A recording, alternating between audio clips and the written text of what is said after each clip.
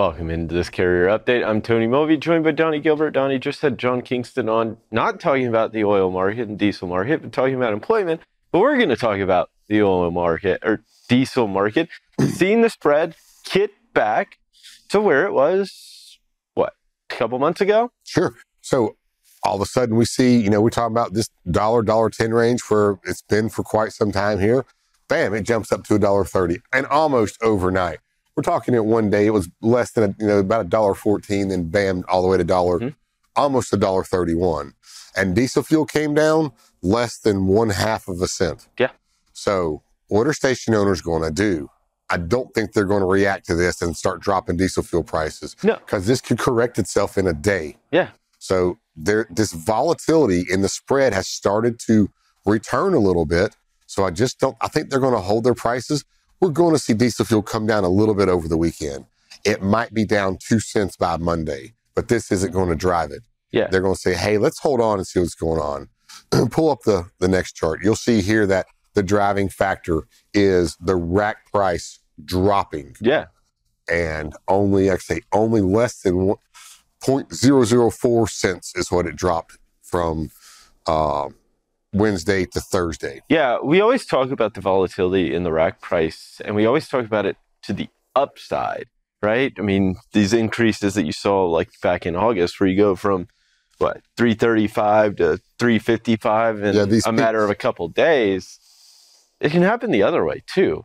Yeah. And it's this rapid change that's what causes station owners to really pause anything that they're doing, right? That, yeah, we have room to drop our prices, especially now, but what stops that rack price from leveling off for a day or two and then taking this 20-cent increase, and now they've dropped their prices, and 5, 6, 8 cents. If this sort of maybe maintain itself for 7 to 10 days, that's when you see an acceleration. They might see. But they also know that around mid-month, the home heating oil that we've been talking about kicks back in, which is going to drive it right back up. So they may be like, you know what?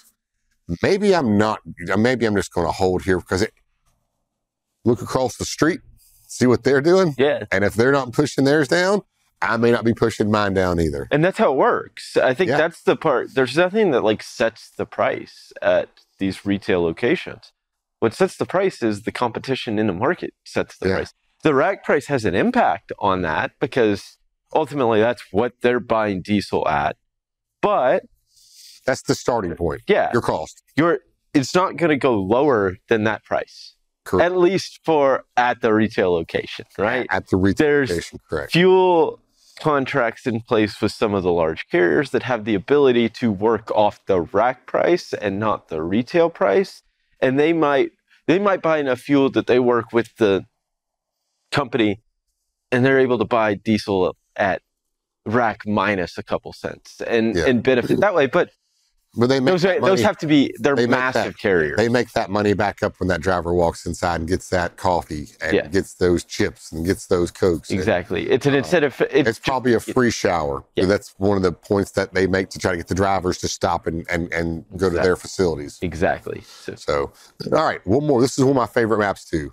So this is bringing up DTS. Now, I could use DOE, but DOE updates once a week. This is daily. This is trucks. This is actual truck stops. They're very, very close. But I like to throw this DOE up here on a national 3D chart here or map. And of course, you can see where the cheapest fuel prices are. Mm-hmm. It seems to rain right here through the middle of the country. Of course, Texas, Oklahoma being the cheapest, headed up through the Dakotas. Of course, you still have your oil pipeline that does come in. Yep. Yes, it was shut down. It was not completed, but there's still crude oil that's railed in. So that's why this area is a little bit cheaper here. As you go out towards the east and the west, you see it start picking back up just a little bit. It's a little more expensive. Now, the Northeast, here in New York, California, compete for the higher prices.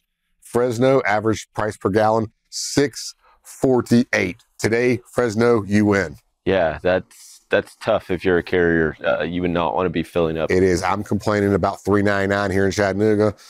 That's $6.48. Wow.